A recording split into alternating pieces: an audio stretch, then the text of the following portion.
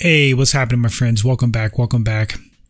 All right, so we got some breaking news. Luke Rockhold is going to face Mike Perry in BKFC, bare knuckle.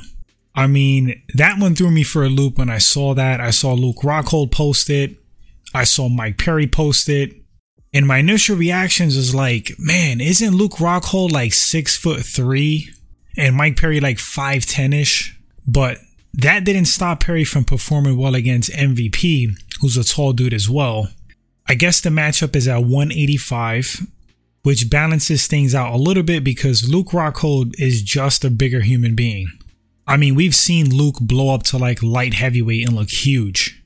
But him keeping his weight down, shrinking to 185, Mike Perry being 185, being a little tank, muscle-wise, strength-wise, should be fairly even. I don't expect Mike Perry to really be bullied around. As a matter of fact, who knows? He may be the stronger guy in there.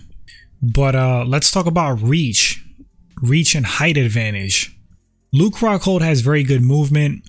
If Luke Rockhold uses good footwork, uses his reach, remains elusive in the fight, he might be alright. But if he gets into a brawl with Mike Perry, if Mike Perry corners him, that might not be good for Luke's chin.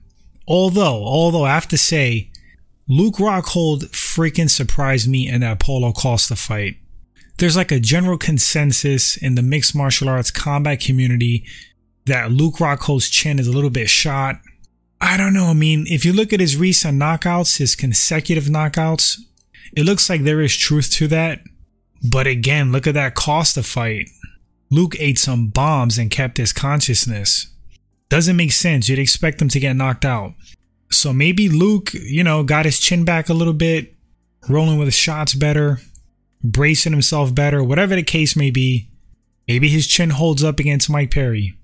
I have no idea what Luke Rockhold's going to make in this fight, but the rumors are BKFC pays pretty well. He's 38 years old. I mean, hey, if the guy still wants to compete in combat sports, he can make some nice coin.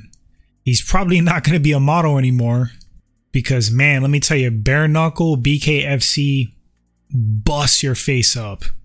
Mike Perry doesn't care. I think Mike Perry, he's honest with himself. He's not going to do any modeling anytime soon.